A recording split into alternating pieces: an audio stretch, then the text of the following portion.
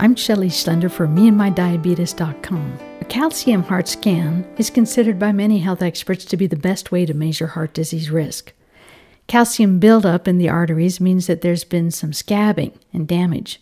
That's a bad sign all by itself, but those kinds of calcium-filled, waxy plaques are prone to breaking off and causing blockages within the bloodstream that can lead to heart attacks and stroke. Recently, Sam got bad news about the levels of calcium in his arteries. In the last 5 years, the calcium score has increased 6 times over. Sam's doctors want to put him on a cholesterol-lowering drug, but the last time Sam tried them, they caused a lot of muscle pain.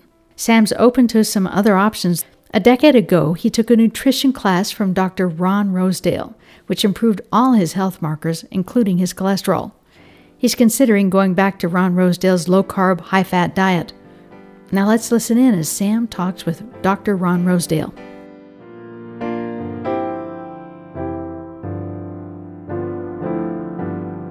Sure, check one. Hi, Dr. Rosedale. It's good to talk with you again. Hey, nice to talk with you again, Sam, too. Well, I guess I'll just start in then, if that's okay with you, Ron. Sure, that's just fine. Well, what precipitated this was I had a heart scan 2-3 weeks ago. This was a follow-up to a scan I had had 4 years prior. My doctor said, well, it's been 4 years, and he recommended another one. That scan showed significantly increased plaque buildup, calcification buildup. I don't know if you're familiar with the numerical scale they use. They had me late 2008 as a 3 on that scale, and I had gone now in early 2013 to an 18. Still relatively low on what I think is a 100-point scale. It's the number of pixels that basically light up. And I've seen numbers that are in the thousands. So on one hand, it's a percentage, it's a 6-fold increase, and that was the concern. On the other hand, it's not that high. I'm 49 years old. I exercise, mild exercise most every day, and my diet fluctuates. Wait. Yeah. Don't skip over that. Okay. Yeah, I understand. Let's, if you don't mind, just very briefly, we'll go into it more later, perhaps. But when you say your diet fluctuates, can you elaborate a tiny bit more? Yeah, sure. I tend to start my day with some almond butter or some cottage cheese or just some small portion of something like that to get myself a little Actually, it's usually one of those two things. But then as the rest of the day goes on, I might skip lunch.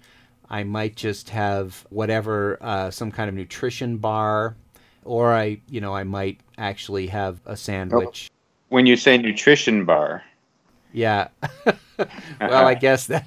Is that just another term for candy bar? Well, some might say. I mean, it's not like a Snickers, but it's, something that I might get at Whole Foods that's promoted as protein and nutrition, although it tastes pretty sweet. It might be Odwalla, it might be another company, but it's probably somewhere between a full-on candy bar and something moderately healthy. I don't know, though. Vitamins in there, but they taste pretty sweet. So I might have one of those in the middle of the day, and then I'm very hungry when I get home at night and tend to overeat. And I'll eat. I like to butter anything I can butter. And, I do. That's the time when I tend to eat refined carbs. That might be a bowl of cereal or a bagel, peanut butter or almond butter and jelly sandwich, those kinds of things. I know I don't eat as much fruits and vegetables as I should. I tend to be able to get a couple carrots in me every day, just because that's easy. Is that supposed to be good? Well, I think carrots are somewhere in the middle of good. Yeah. I know they're sweet, and that may be a problem, but I think of them as being pretty good. Anyway, that's I'm drinking a little every day, not to excess, but I'll typically have a glass of red wine or two or a glass of whiskey or two. That's a typical kind of day for me. And has that been typical since you've had your last ultra-fast CAT scan? I think that's pretty typical. I was better before that first scan. I don't know if you remember, but I did a pilot group with you several years ago that Shelley had set up. I lost a considerable amount of weight and tried to stick to the recommended diet and, was pretty successful for a while, but gradually dropped away from that. Not for any particular reason I can think of other than it just fell away. Society. Yeah, it's been hard to stick to it. So yeah, I would say that the diet I just described has been more or less similar for the 4 years since the first scan. And if I can add one thing, it's that when Sam went to get his heart scan, he said that he is so afraid that his heart scan means he will have to give up butter. It is my favorite thing. Well, then let me absolutely alleviate your fears. Okay. It's not butter that you have to fear, and you don't have to give up your beloved butter. Actually, as we speak, on my kitchen counter right now, I have an open stick of butter on a plate that I periodically take a pat of and just stick it in my mouth just because I love butter. Not on anything else, just I take maybe a half a teaspoon of butter and just eat it. That's great. And there's no problem with that. So yeah, you see, so this isn't going to be as horrible as you think. Okay, good. But some of the other things that you're eating are extremely detrimental, and I will tell you why and how they are very, very relevant to your heart scan. And it's, I'm sure, quite different than what is normally being proposed and promoted to deal with increased arterial calcification. Well, I can tell you one thing before you comment on that. They did recommend statins. Of course they did. You stub your toe, they'll recommend statins. And I've resisted that. Good.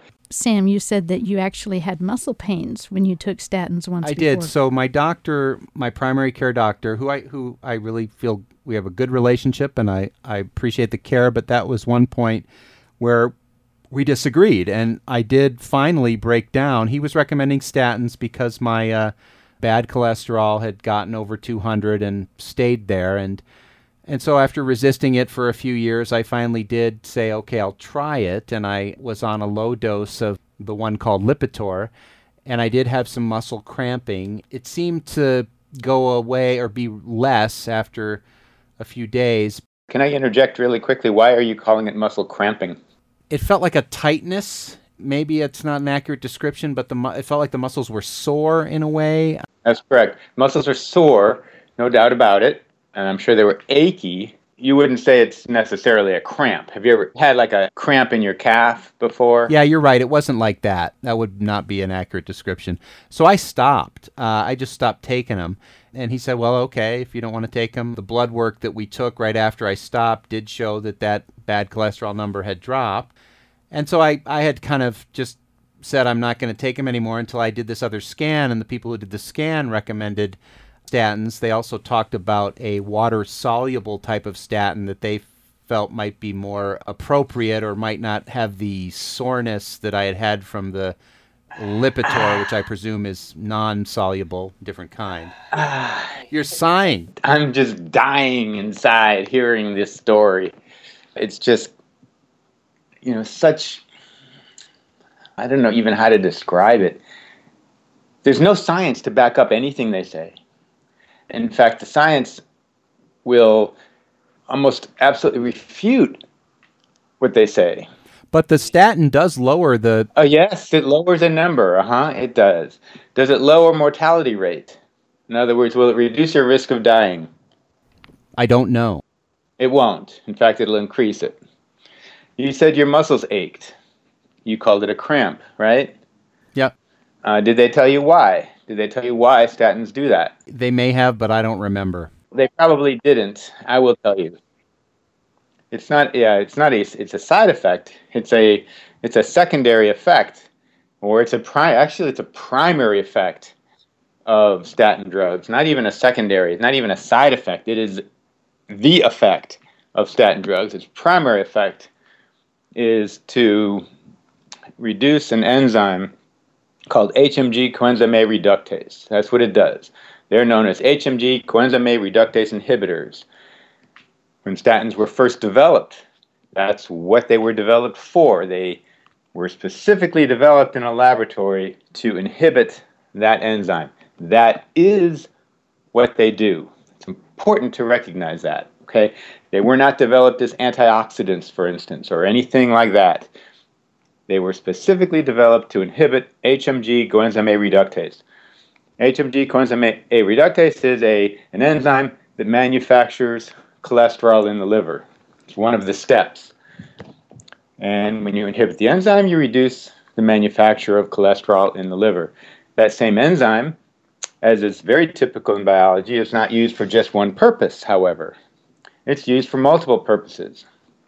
One of the other purposes of HMG coenzyme A reductase is to manufacture something called coenzyme Q10. Coenzyme Q10 is involved in the so-called mitochondrial respiratory chain. It is very critical in transferring energy from food into the usable little batteries that all of life uses called ATP. When you diminish coenzyme Q10, you diminish your ability to produce energy. That's really, really important because without energy, you have no life. The reason you were developing muscle cramps is because your muscles use energy. What you called cramps, it was really aching.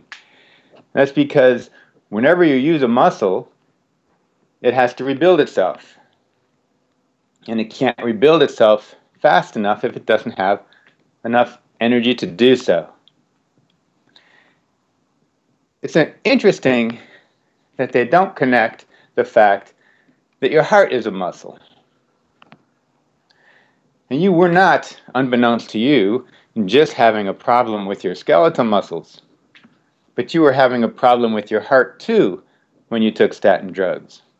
It wasn't able to pump as hard. It wasn't able to constrict as hard. In other words, it was weaker because you took statin drugs than if you didn't. The purpose of your heart is to pump blood.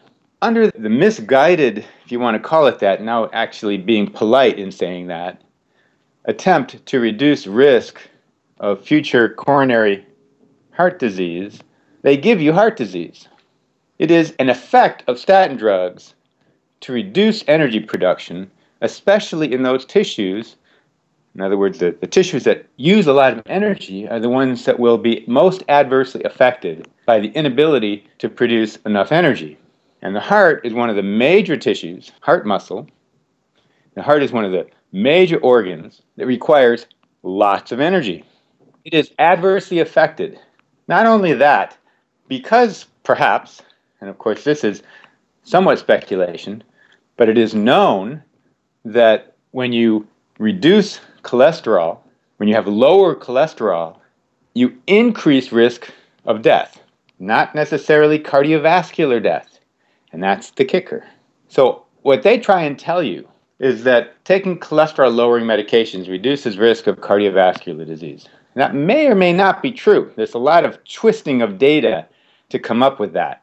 But what they fail to tell you is, despite perhaps reducing cardiovascular deaths, it increases total mortality. In other words, perhaps you won't die of heart disease, but you'll die more of something else. Is there research? There's been research since the 1970s that have shown that over and over and over and over and over again. It's not news.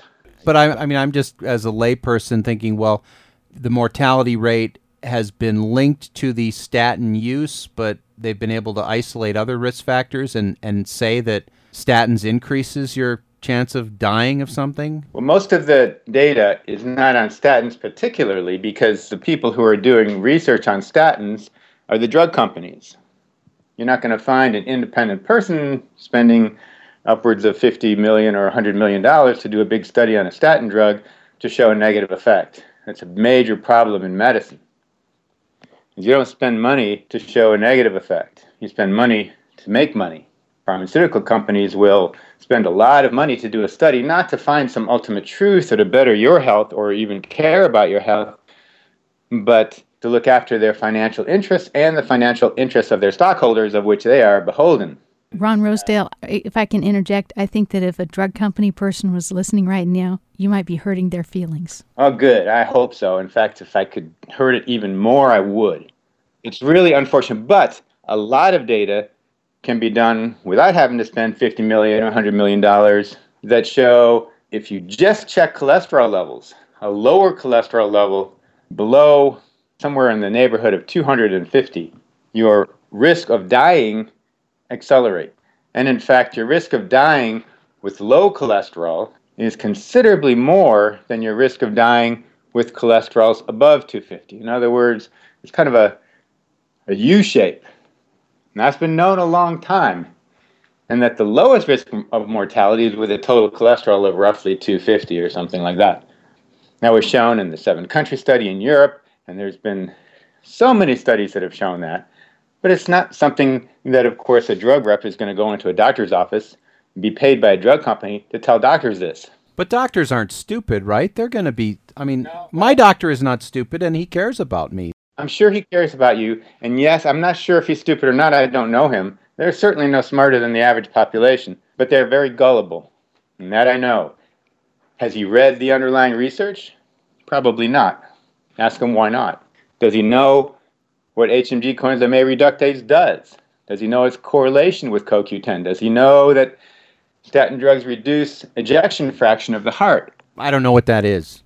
Well, the ejection fraction is a measure of how strong your heart beats, how much blood it pumps out. So the actual ejection fraction is a percentage of the blood that goes out with each beat versus the blood that goes in to the heart.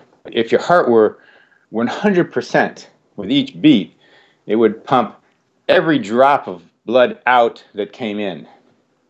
That doesn't happen. Nobody's got that. So if you're a good athlete at rest, your ejection fraction might be 75%. And is that something that's measured? Yes, can be measured absolutely. And I've done it on my patients, and I've, just by taking people off of cholesterol-lowering drugs, I've saved numerous surgeries because they look at ejection fraction and say, oh, that's not so good.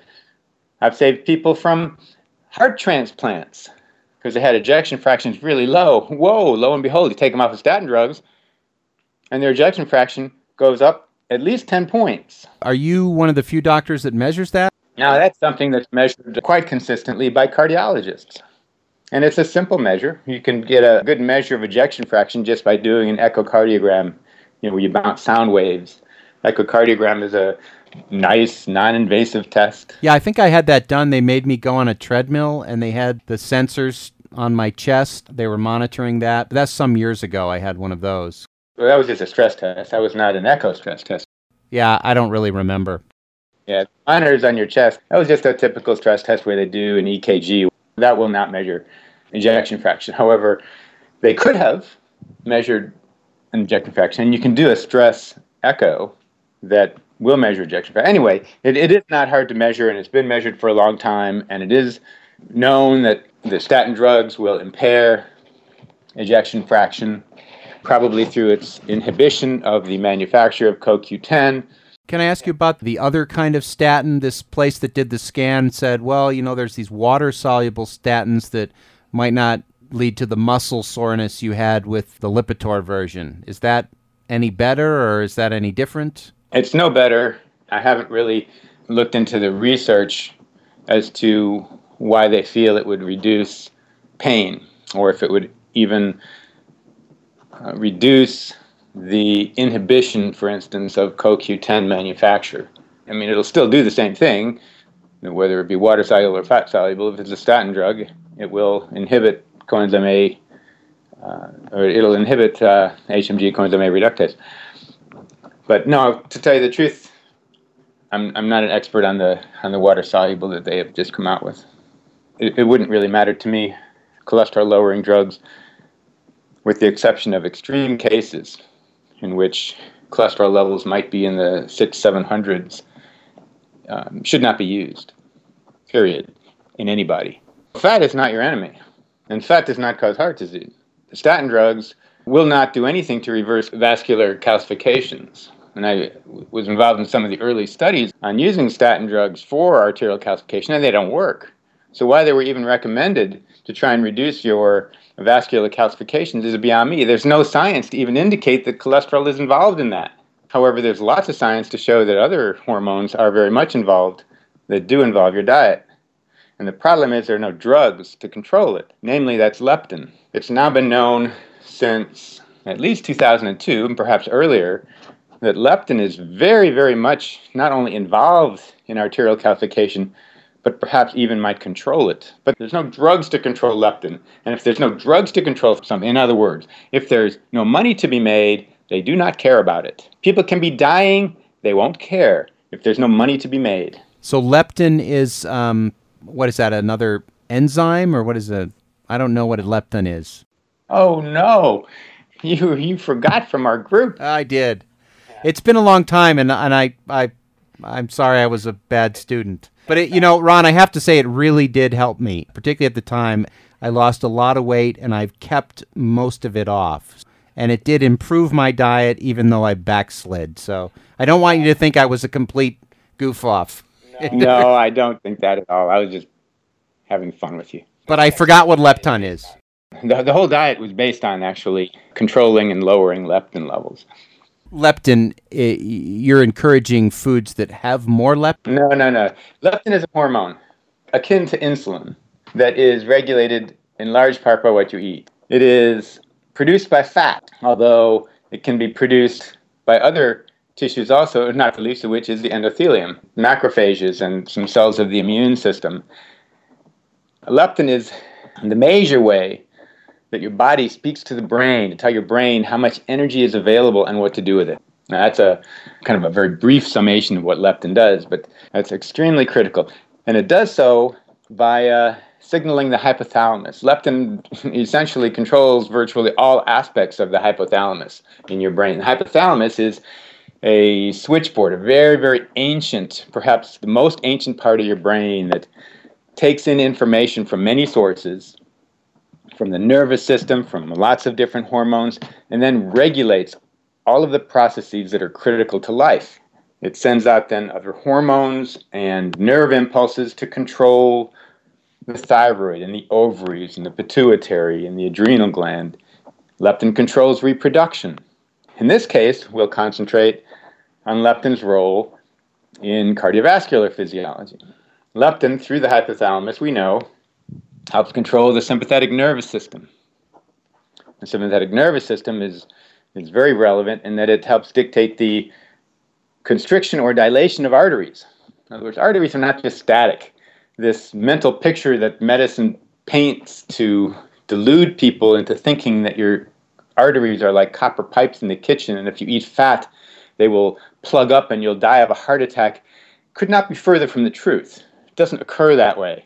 Your arteries can dilate and they can constrict. And the dilatation and constriction largely determines your circulation, over and above if you have blockages or not. And the dilatation and constriction is determined by certain hormones, but also very much by the sympathetic nervous system that is controlled through the hypothalamus by other hormones, not the least of which, again, is leptin.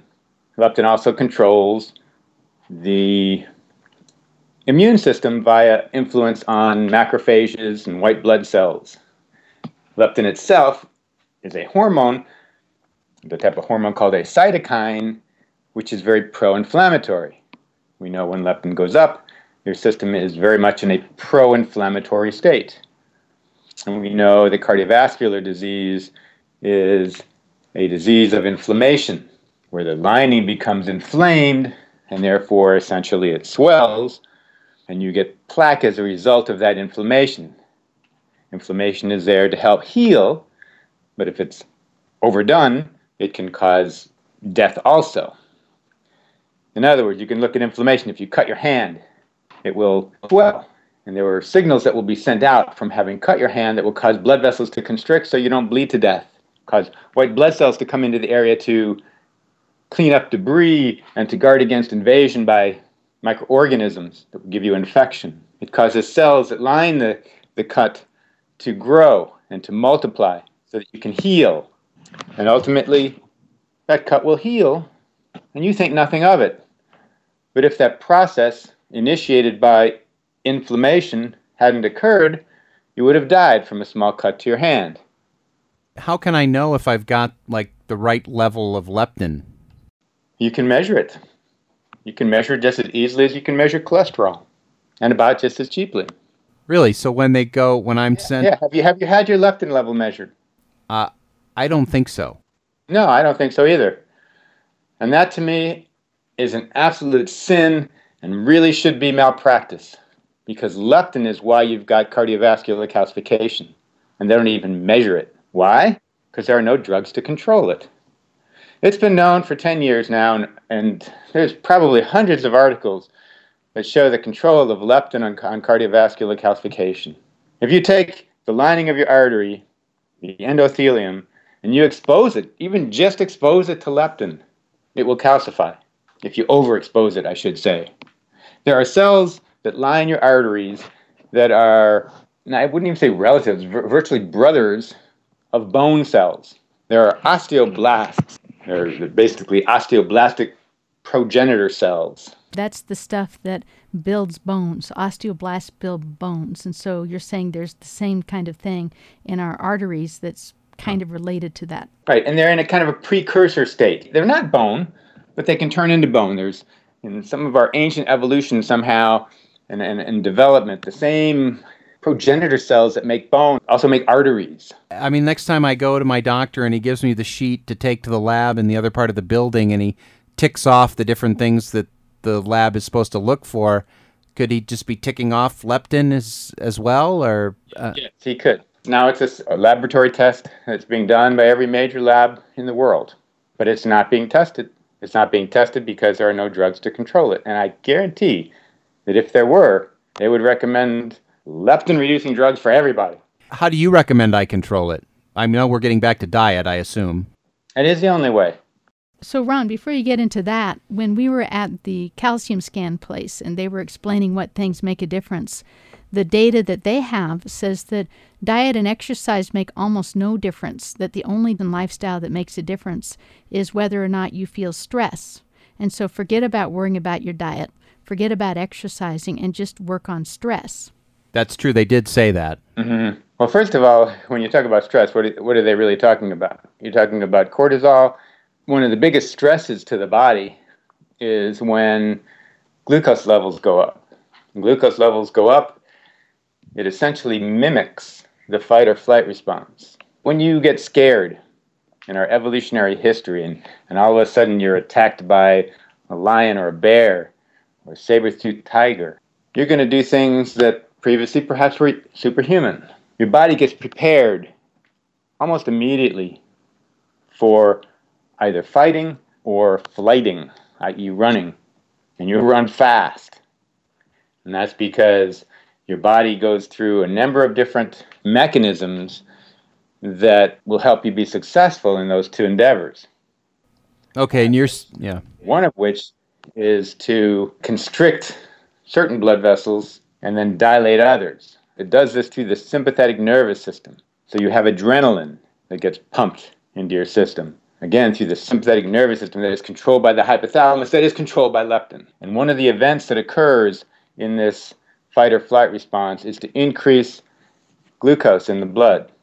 And the reason for that is because you can burn glucose without oxygen. It's a so-called anaerobic fuel, or it can be an anaerobic fuel. And that's really the major reason we have glucose at all, is a reserve fuel supply in anaerobic emergencies, when you cannot breathe fast enough. In other words, under very stressful, high exertion activities, where you cannot breathe fast enough to supply enough oxygen to burn fat, because burning fat requires oxygen, burning sugar does not. Okay, I thought that was adrenaline that helped with that. It is. Well, I thought like when to get that extra burst of energy in a fight or flight situation, it's adrenaline that starts pumping. I mentioned adrenaline. The adrenaline is put out by the sympathetic nervous system. Right, okay, but the glucose originates from the hypothalamus. Yeah. And one of the events then that occurs when adrenaline and other hormones are pumped out and the nervous system, the sympathetic nervous system is stimulated like this, is glucose. And a high glucose then is put there for an emergency fuel supply, because it can be burned without your having to breathe beyond your capacity in supplying oxygen. You can get energy from glucose, even though you're not able to breathe fast enough to be able to burn fat. Glucose is like having stress. That's exactly right. when you have high levels of glucose in the blood, we also know that the sympathetic nervous system is stimulated, both through insulin and through leptin. Basically, it's kind of a reverse process. It's a sign to your body that you've got stress around. When you have high levels of glucose, we know that it causes stimulation of the cells in the pancreas to put out insulin. What's less appreciated is that there is also a stimulus to put out higher levels of leptin. Both of these things cause an increase in the sympathetic nervous system response, which is the stress response. It causes vasoconstriction. It constricts blood vessels, especially in muscles and skin, so that if you cut yourself during the fight, you're not going to bleed to death as much. It causes chemicals to be released into the blood so that it will clot faster. Well, that's great if you're fighting a saber-toothed tiger to have vasoconstriction and your blood clotting more, and not so great if you're trying to prevent heart attacks. So I could do all manner of things like yoga, meditation, exercise to reduce stress, but if I have a diet that has a lot of sugars, that's going to be just as bad or worse? That's correct. And as far as you're concerned, as far as your vascular physiology and as far as calcification, and we could talk for weeks, maybe months, on the cardiovascular physiology of insulin and leptin, but let's just talk about the calcification. Cholesterol-lowering drugs have never had anything to do with calcification. Cholesterol has very little to do with calcification. It actually has very little to do with the causation of coronary artery disease, even, or plaque formation. It's a correlation that they twist around into a cause. Yes, cholesterol is correlated with heart disease. It's correlated with atherosclerosis. They've never been able to show a causation. In no science, you'll never see this in physics, will they confuse so often correlation with cause. But they leave that up to their publicity department to spin a study that shows a correlation between cholesterol and cardiovascular disease into a causation. In other words, a study will show that there's even a weak correlation between a cholesterol particle and cardiovascular disease. And then they'll tell their PR department to publicize this, and they'll publicize it saying, well, there was a 2% reduction in second heart attacks in people who took statin-lowering drugs. If you translated this to the world's population, we would save 100,000 people yearly. One does not follow the other. Correlation does not imply cause. Firemen are correlated with house fires. Rarely is it the firemen that cause it. Occasionally, yeah, maybe. But I would certainly not want to kill the firemen as a means to put out the fire. And that's what they're doing with cholesterol. Did your doctor, who I'm sure means well, have him sit down and just put on his thinking cap for a little while. Why is the liver making cholesterol? They talk about good and bad cholesterol. Have him think about that for a little while. What is good and bad cholesterol? And is there such a thing? The answer will be no, there is no such thing as good and bad cholesterol. Cholesterol is a single molecule. You look at HDL and LDL, which is called good and bad cholesterol. What does it even stand for? What does LDL stand for that they call bad cholesterol? This low-density lipoprotein. It's not cholesterol. LDL is not cholesterol. It's a protein. It's a protein that shuttles cholesterol because cholesterol is a fatty molecule, kind of a waxy fatty substance. It's not going to dissolve in the watery environment of the blood and has to be then attached to a protein to make it water soluble so it can be transported. Why is your body going to such pains to first make sure that it manufactures cholesterol in the liver, create proteins to transport it, so that it can give you cardiovascular disease and kill you? Evolution doesn't work that way. Why did it evolve in the first place? Okay, I will tell you, at least briefly, because it has lots and lots of purposes. And one of the main purposes is that you can't have life without it. It's one of the few substances we know that is required by every cellular life. You can't make a cell without cholesterol. Far from being the Darth Vader of health, the pharmaceutical industry has been very successful in perpetuating that myth. It's one of your primary saviors. You could not live without cholesterol. A bacteria couldn't live without it. Nothing can live without cholesterol. Your liver makes it because you are constantly killing cells. So can I be eating that stuff that's supposed to be full of quote-unquote bad cholesterol, like eggs? Please. Well, I mean, Let's look at eggs. I like eggs, by the way. Great, let's look at an egg. What is an egg? Well, it's 2 portions, right? The yolk and the white, and it comes from some kind of fowl. I mean, let's go more basically than that. Not what the composition of an egg is. What is an egg? An egg is the beginning of all animal life. It's where animal life comes from, right? Yes. Has that egg evolved into what it is today? I imagine so. Well, it had to. And it's delicious. Evolution has evolved in an egg. All of those nutrients that will allow that egg to most successfully turn into life and give that life a good running start to be successful and make it in this world. Yeah. The nutrients in an egg were hand-picked by evolution to be those that are most vital to life. Not death, but most vital to life. That's how evolution works. So that sounds like an egg is a really nutritious food then. Yes! Yes! You are not smarter than 99% of the medical population. An egg is a really nutritious food. It is perhaps the most nutritious food that there is. It has gotten the gold star from evolution and to be the most nutritious food that life can have to initiate life and sustain life in its early stages. And what food has the most cholesterol? An egg. Yeah, what does that tell you? Well, I'm having a disconnect between what we're talking about and the recommendation to, strictly limit your egg consumption. Okay, so let's say who to believe. Despite all this great medical advice that we've had, where are we headed as far as cardiovascular disease, cancer, mortality, the rate of aging? Despite this country spending 10 times more on medical care than any other country, where do we rank as far as health? I think we're somewhere in the middle of the pack for developed nations. Yeah, somewhere in the middle of the pack. I think we're 38th or something. Pretty low then. Yeah, despite spending 10 times more than everybody. So it's telling you one of two things. We're not getting a whole lot of bang for our buck, or it could be telling you something else. That we are getting bang for our buck. It's going in the wrong direction. In other words, it could be that the medical care is not just not doing enough in this country. It could be that it is doing something that is killing people.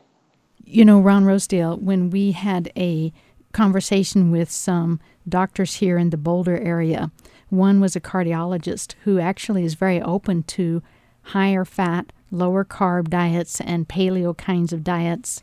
He said that they are actually very beneficial for some people, and he observed that the kinds of medications that he can offer people are there waiting for if they don't want to change their lifestyle, and most people don't. But it was interesting talking with him and with the other local doctors, because one of the things that they were debating was things like saturated fat versus vegetable oils. And Sam has had some questions about that. If he's having a bagel, should he put butter on the bagel, or should he put a spread that's a vegetable oil spread that doesn't have so much saturated fat on it? I think he's going to say, don't eat the bagel. That's exactly what I'm going to say. Okay, so I've learned a little bit. The bagel will adversely affect the physiology of the fats. So when you eat the bagel, it'll turn into sugar. We just call it a bagel. Our cells will see it as sugar. When we put it in our mouth, all we're going to do is chop it into smaller pieces. And then when we digest it, we're going to chop it into even smaller molecular pieces. And all your cell ends up seeing is glucose for the most part. Now, the glucose is also going to very much raise insulin. It's also going to raise leptin. Ultimately, that will cause leptin and insulin resistance. But more immediately, it'll prevent you from burning fat. And so when you eat that bagel and you cause a big rise in glucose, which will glycate and cause all sorts of molecular damage, it'll cause DNA damage, it'll cause all sorts of nasty things just from the glucose itself. But the fact that it raised insulin then is a signal to your body then to burn the sugar and not the fat, essentially. You can't burn fat when insulin is high. So when you put the butter and the bagel together, it's quite different than if you were to eat the butter or the bagel separately. What happens then is that you will essentially digest the bagel into glucose. You'll end up going into glucose mode, glucose burning mode.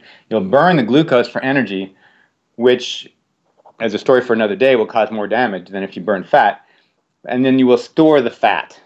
People get fat not because they eat the fat, but because they can't burn the fat. It's a one-way valve. And what causes that one-way valve is initially elevations in insulin and later in disruptions in insulin and leptin signaling, so that your brain then doesn't even know how much fat you've got. And the default is to store fat. So you could be 200 pounds overweight. You could have all sorts of extra fat that would be very detrimental to your life. But ultimately what happens is that there's a dysregulation in the signals that tell your brain that you've got this much fat, and your brain doesn't have any idea. And it thinks you're going to be too skinny to survive a famine. And so it's going to just continue to have you be hungry, eat more, and store more fat until it finally gets a signal from leptin that you've got too much fat and you better burn some off or you're going to be in trouble.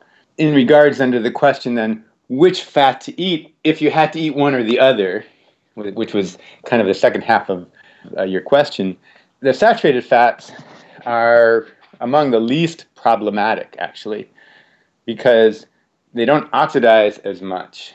So you hear of antioxidants, people take antioxidants, and oxidation is a player. It's far less important than it's given credit for as far as causing aging and age-related disease and that sort of thing. And we need oxidation. Breathing is oxidation. So it's not whether you have oxidation or whether you don't have oxidation. Like everything else, it needs to be orchestrated. Where, when, and how it's used is what will determine health and life and death. But the saturated fats don't oxidize as much. And that's good and bad. It's good in that it causes less lipid peroxidation. It causes less damage in cell membranes. It's not so good in that it's a little bit harder to burn because it doesn't oxidize as readily. However, you can change that by going into a physiology of burning fat more continuously, and then your body gets good at burning fat, and then it burns saturated fat, and then the type of fat you eat becomes less relevant because you're just going to burn it. All that being said, if you're not really good at burning fat, eating omega-6 fatty acids is going to be more detrimental to your health by far than eating saturated fats. And as far as causing cardiovascular disease and other diseases of aging itself, the omega-6 fatty acids are far more detrimental. So this conversion of, let's say, full-fat butter into the polyunsaturated margarines that we've been told to do since the 1950s has very much adversely affected our health. And new data now, basically just showing data from long ago, is finally coming around to show that. In other words, almost every health recommendation given for long-term health, take calcium for strong bones, eat a low-fat diet, take statins to lower cholesterol, that cholesterol is the prime cause of heart disease. All of these things couldn't be further from the truth, and in fact, they're opposite the truth. You would do far better just to run the other way. So when you're being told to take a statin drug to lower cholesterol, to lower cardiovascular risk, and to lower calcification in your arteries, that is scientifically nonsensical, number one, and number two, will actually promote the diseases that they're espousing it'll reduce. It isn't cholesterol that causes calcification at all. It is leptin at the very least. If you put endothelial cells in a petri dish and expose them to leptin, they will build bone. We know the connection between leptin and bone that was published in the journal Science. For those not in the know, the journal Science is one of the most respected scientific journals in the world. In journal Science, there were several articles in 2002, I believe, that showed a very powerful connection between leptin, osteoblastic activity, and osteoporosis, and building bone, which surprised everybody. They didn't know why, but it really showed the connection between leptin and the sympathetic nervous system, actually, which goes to bone to stimulate osteoblastic activity. Just a very quick rundown. Bone has both bone-building cells called osteoblasts that Shelley had mentioned, and it has osteoclastic activity, and that's very interesting. Osteoclastic cells are those cells that actually tear down bone on purpose. because it wants you to remodel bone. All bones end up with little tiny cracks and fractures because they undergo damage, just like all of us do on a day-to-day basis. And that damage has to constantly be repaired. Life is a constant battle between damage and repair of damage. If we could repair damage as fast as it occurred, we would live forever. Our bones know this. Nature knows this. And so it was very wise to give us osteoclasts to break down and remodel old bone so that we can make newer, healthier, remodeled bone. And the reason I bring this up is because all of the therapies thus far for osteoporosis inhibit osteoclastic activity. So it increases bone mass, but not bone quality. In fact, it reduces bone quality because you need the osteoclasts to be able to get rid of the old bone so you can put newer, fresher, stronger bone. What you'll see, again, with osteoporosis therapy today is treating a number. If you undergo tests to measure osteoporosis, bone scans, you'll see, yes, it improved. And if you fracture a bone, and you're just as likely to, your bone will shatter like glass if you've been on therapies for osteoporosis today. You can ask any radiologist, because they have not been able to remodel, they have not been able to build more protein in the matrix, which allows that bone to be more flexible, which is what really confers the strength. It isn't a number we're treating, and I mention this again because this is what your doctors are treating when they're talking about LDL cholesterol. Even when they're talking about diabetes, they're treating a number of glucose, and diabetes is not even a disease of glucose. It's a disease of hormonal signaling that's telling glucose what to do. In other words, if you lower glucose by raising insulin, you are substituting one evil for an even worse evil. And that was shown by the Accord study, where everybody's still scratching their heads. And that's a study that showed that the more doctors controlled their patients' blood sugars, the better their blood sugars were controlled, the very significantly increased risk of death. That is a lot of information to think about, and I'm grateful for your time. We only have the studio for about another 5 minutes, but I wanted to be sure to ask you the other part of my diet that I've always been concerned about is my tendency to eat late at night. So how late at night can I eat that peanut butter and jelly sandwich? Or I probably shouldn't even be eating that. Okay, well, let's look at that. Say, the sandwich itself, you're talking bread, that turns into sugar. The peanut butter has aflatoxins, which will cause cancer. And the jelly, of course, has fructose and other sugars, which have all sorts of adverse effects. So it wouldn't be a peanut butter and jelly sandwich I would eat. Okay, so no time of day or night should I be eating that. But let's say I'm eating something, like an egg or something recommended. Should I be eating that late at night? You can, actually, but it certainly should not be your biggest meal. And the reason for this is because your digestive system is a big part of you, and it needs to sleep too. And you will not sleep completely if you're having to digest food, and it will take hours and hours, 5 hours or so, really to digest food. So I tell people to not eat for at least 3 hours prior to bedtime. And you definitely should not eat your biggest meal at the end of the day. Your biggest meal probably should be in the middle of the day, if you were to eat a big meal at all. And there's really no reason to. Ideally, we would just kind of snack whenever we were hungry, although you have to snack on the right foods, not cookies. And just don't eat if you're not hungry. Having a society where the family gets together for dinner, because that's when everybody gets home from work, is a hard thing to circumvent, but it's certainly one of the problems with the high prevalence of disease that we've got. Ron Rosedale, do you like to have a walk with your loved ones? Sure. And that's also a great point. What I mentioned is it's a really great idea that after your last meal of the day to take a walk. It doesn't have to be any more than that. Take a nice walk. Enjoy the flowers. Enjoy the weather. Enjoy the rain, which is what I did last night, actually, here in Seattle.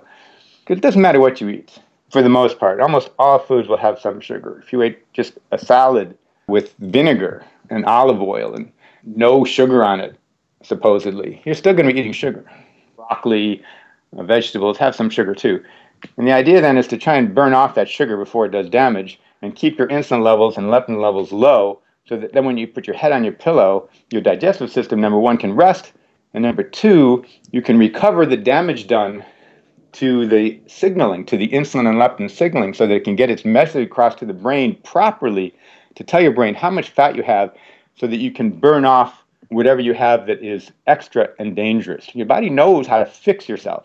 It has all the signals necessary. All we have to do is give it the opportunity to get those messages heard, and then it can orchestrate using other hormones what's necessary for you to be healthiest. I do want to mention, though, that it's been shown since, I think, the 1970s, or maybe earlier. If you infuse insulin into the artery of a dog, it was first done, and then it was done in chickens and other animals, the arteries will fill up with plaque in the artery that you're infusing it with. And if you infuse arteries with leptin, they will calcify. There's a big connection between the endothelium, which is the cells that line the arteries, and bone. And that leptin very powerfully influences bone growth. And if you have too much leptin, which is influenced by what you eat, just the high leptin circulating, some people think it might actually get caught in plaque to increase its concentration. It will stimulate cells in the lining of the arteries to make bone. That's how you get calcification. And the treatment for it is to keep your leptin levels low. It's really simple. You are guaranteed, I will guarantee you, and you don't see too many guarantees in medicine, that if you keep your leptin levels low, you will have a far more beneficial effect on arterial calcification and even vascular physiology, on your risk of cardiovascular death and on your risk of total mortality and your rate of aging than if you were to take statin drugs. And in fact, almost opposite. In other words, just taking statin drugs will increase your risk of mortality, it'll lower your lifespan. Keeping leptin low will increase your lifespan and lower your risk of mortality and lower your arterial calcification. And over time, that arterial calcification can burn off and can reverse. But almost more immediately, you will dilate your arteries to increase blood flow, reduce risk of unwanted clotting of your blood clots so that you reduce risk of heart attack almost immediately. Leptin is really powerful, working in concert with insulin to affect virtually every physiologic process from a very, very deep fundamental level, and also controlling cholesterol manufacture and the size of cholesterol particles, which is extremely important. I'm sure at this point your doctor has heard of small dense LDL and LDL particle size. I hope so. 20 years ago when I started talking about it, nobody had ever heard of it. Now it's certainly being talked about, but it's not influenced by statin drugs, and so they typically don't measure it, although it can be easily measured now too. It's only the size of your particle that's important, because if it's too small, it can get stuck and oxidize and cause inflammation, which then causes damage. And the size of the LDL particle is influenced very much by levels of insulin and inflammation, which is controlled by leptin. So cholesterol is there to save your life. It's not a primary cause of disease. If it's a cause of disease, it's only because it's being given signals to do the wrong thing. It's not being orchestrated properly. And the way to treat it is to treat the signals that orchestrate the way cholesterol is being transported in your body to save your life, not to kill you. That's a great conclusion. We do have to get out of the studio, but I'm grateful to you for spending all this time with me and for your work. And I have your book from several years ago on my shelf, and I think it's time for me to bring it down and read it again and get the diet into shape. Thanks again for taking the time. Well, thank you for having me, and thanks for helping me to disseminate this information. I appreciate it. And if you have any questions on the diet or any more questions on the relationship between leptin and your condition of arterial calcification, please let me know. I think there are a couple references in the book about leptin and bone, but since that time, there's been a ton of information now that is linking leptin with other hormones such as serotonin and bone formation and arterial calcification. And there's a huge, huge connection and interest in the connection between leptin and bone and arterial calcification. There's kind of a crosstalk between all three. We know, for instance, even now, bone influences glucose metabolism through another enzyme, a hormone called osteocalcin. So there's a huge connection between metabolism, glucose, and the hormones of metabolism, such as insulin and leptin. We'll have to do another interview sometime soon. Perfect. Okay. Thanks, Ron. Thank you. Dr. Ron Rosedale is the author of The Rosedale Diet. For a transcript or for more interviews like this, check out meandmydiabetes.com.